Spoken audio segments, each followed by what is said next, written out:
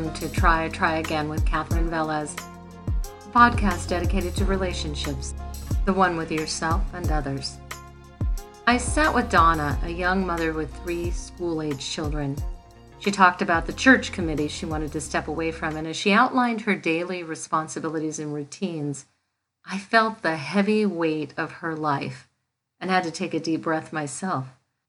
In talking about her exhaustion, her feelings of overwhelm and overcommitment, she continued to smile just as she had when she entered my office.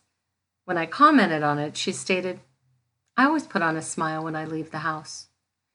When I asked her why, she shrugged and with the same smile responded, "So people feel they can talk to me. Maybe it makes people feel a little more comfortable." I asked, "So people will like you?" She continued with smiling, but with a slight edge in her voice at being asked something she felt was obvious. She answered, "Of course." Donna had been raised to believe it was her job to make people feel comfortable and certainly never to make anyone feel uncomfortable. She was responsible for their feelings. She was raised to be nice, to be a good person. No, a good girl.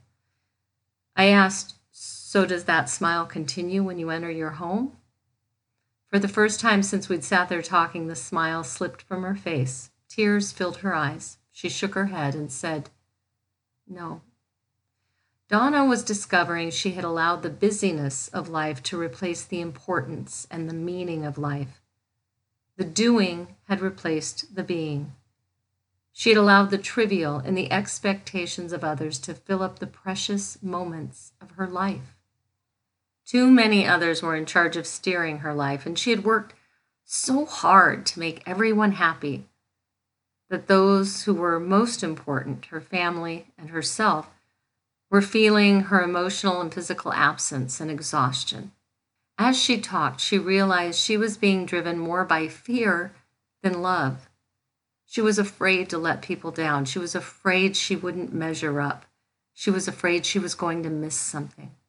She was afraid of others' judgment and criticism and doing something wrong and not being perfect. She was afraid. When we began to talk about operating from a place of love rather than a place of fear, Donna was able to make a small shift in her perception of things. What did she love? What filled her?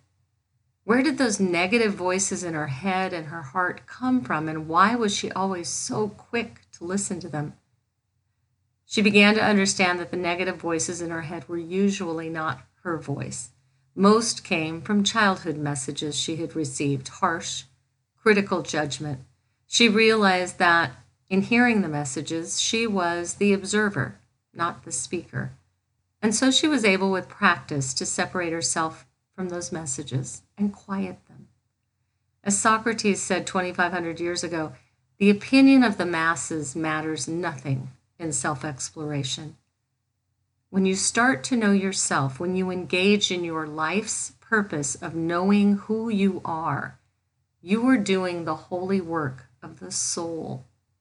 When we ask the outside world and other people to give us what we need to be giving ourselves or getting from God or nature, we set ourselves and others up for, at the very least, disappointment and the worst crisis of body and soul that turn us away from the truth and knowledge and joy. We're looking in the branches for what can only be found in the roots, as the poet Rumi said. Sometimes this happens because we don't feel we're good enough, but it can also be the result of how we were raised. Our traumas, our natural personality can predispose some of us. Our family, work, society, as well as our education and what we do for a living might have an effect. And in my professional experience, it may also be about not trusting yourself, not really knowing what you want, what is best, doubting yourself, and therefore having poor boundaries, needing to go to others for approval, not only for their approval, but to make sure you don't make a mistake because things need to be perfect. Often, striving for perfection leaves little room for self-love or curiosity or adventure or experimentation. And if we don't meet that preset bar for perfection, we're often left with shame and a plunging sense of self-confidence in our own abilities. There are many ways to begin to let go of this need for approval and fear of rejection. We all feel it at some point, but if you feel like it's driving your life and your decision-making, it's time to change it. We know that without self-exploration, without letting go of the need for approval, without the ability to set and hold healthy boundaries, you will continue to have problems in your relationship with yourself and others. First, I encourage you to make this awareness part of your morning ritual or meditation. 10 breaths every morning, breathing in the light and love that surrounds us in this world and letting go of the judgment and anxiety and fear. Breathe in, I am enough, and I am loved, and I am capable. And breathe out all that negativity. Second, I encourage you to spend some time evaluating or reevaluating your core values. I can provide you with a way to do this. If you aren't seeing me, you can look up numerous ways to do this online. Examining what is important to you, what you believe, and why is one of the best starting places for self-knowledge. Journal all of this. Journal as well your boundaries, not only what they are, but how you hold them, and when violated, how you respond. This is another area that will bring you great self-knowledge and opportunity to practice. The more you know and hold your boundaries, the more confidence in self you gain. We are souls, perfect, eternal, spiritual beings on an earthbound journey of living and learning.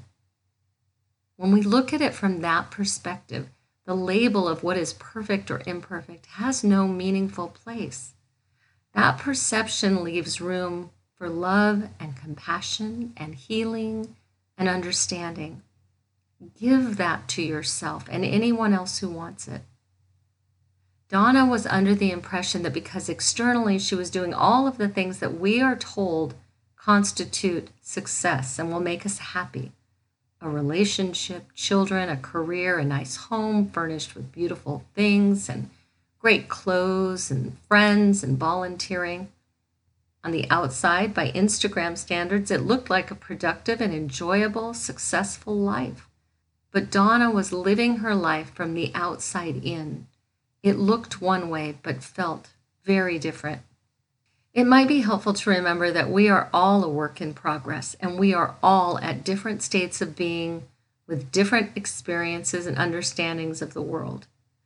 You are where you are based on what has happened to you and the experiences in your life that you've had to try and make sense of. These things that you think and do now may have served you at one time in your life. You may have needed them to survive, but now they're hurting and hindering you. And avoid the trap of comparison to others. Almost always we walk away from that feeling a deficiency, feeling less than. From here on out, your goal is to know yourself, the light and love that fills the eternal being, the gifted soul you are. As Tupac said many years ago, let's change the way we eat, let's change the way we live, and let's change the way we treat each other. In this way, knowing and loving yourself, you can begin living in authenticity, certainty, and peace. Have a week filled with meaning and love.